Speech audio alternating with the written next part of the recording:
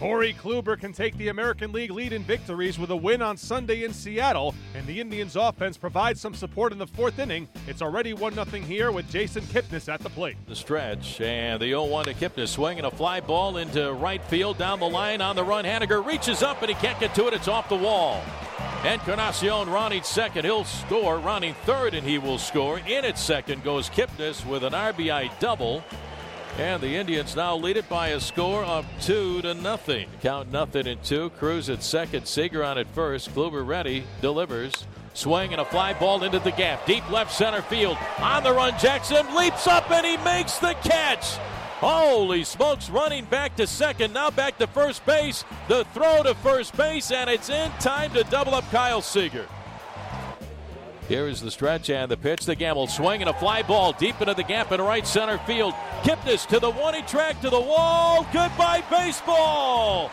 Ben Gamble with a game-tying 2-run home run here in the bottom of the fifth inning, his 11th home run of the season. League's payoff pitch. Swing and it's lifted out towards center field. Heredia showing his number, moving back, looking up, and this ball is gone over the fence, just a little bit towards right center field. Jose Ramirez belts his 29th home run of the season. And all of a sudden, the Indians are right back on top. Fewer than 40 walks with at least 260 strikeouts. The 0-2, swing and a miss. The curveball rears its ugly head. Motter is out number 2. Haniger ahead of the count. The 1-0. Swing and it's lifted harmlessly into shallow center field. This is the second baseman Ramirez waving his arms, calling everybody off to make the catch as Kipnis was charging in from center. Well, the Mariners' threat comes to a close. Kluber, 10 strikeouts over 7 innings, 2 walks, and 2 runs. Another gem from Corey Kluber as he allows just 2 unearned runs. 4-2 Cleveland is your final. The Indians have now won 29 of their last 31 games. Corey Kluber has won 6 straight starts, so another season will pass without October baseball in the Emerald City. The Mariners have not made the playoffs since 2001. Here's the manager, Scott Servais. Mike Leake, for us today, I thought threw the ball outstanding, just like he has every time out there, which is a great sign. And very competitive, keep us right in the ball game.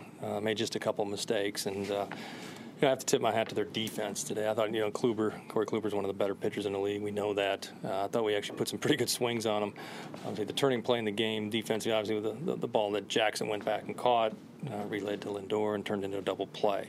It changed momentum, kind of changed everything there. But our guys continue to battle. I thought Ben Gamble swung the bat really, really well today. Was right on some things, but late in the season here, when you get deeper in the game, when the shadows creep in, it plays a part, and hitters being able to see the ball and recognizing the breaking pitches. So, it's a tough game, face a tough pitcher. Obviously, they got a good ball club over there, and didn't finish the season at home the way we'd hoped to. Scott, did Kyle make the right read on that? I mean, I know he got doubled off, but it was such a ridiculous catch. It was a great play. He's trying to be aggressive, thinking he's the tying run there. If the ball gets over his head, and trying to put himself in a good position. But maybe got a step or two, maybe farther than he should. I mean, he was only out by a step, and it had to take the absolute perfect relay throw to get him. So, he was reading the ball good, trying to be aggressive. It's not a play that you hardly ever see at the big league level. So, you have to give credit to Lindor on the relay. The last game here of the season, and you're mathematically eliminated today. I mean, just kind of talk about what that kind of entailed. Well, the finality of it all hurts. There's no question about it. I thought we did an unbelievable job this year to kind of hang in there and keep as water was coming into the boat, we kept throwing it out, to try to keep afloat. That's really how I felt.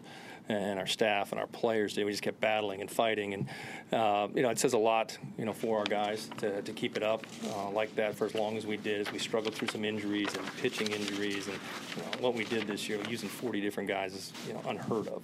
And I think when you battle so long like that, and you get to the point, you kind of just run out of gas. You can only go so far, and that's kind of what it felt like here. I say that, and we faced some really good pitching. the last couple of weeks for the games that we saw.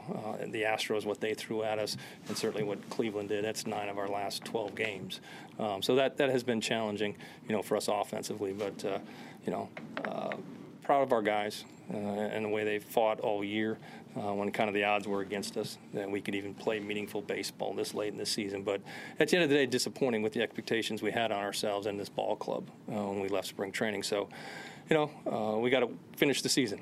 When you sign up to play in the major leagues, it's 162 games. It's not 156.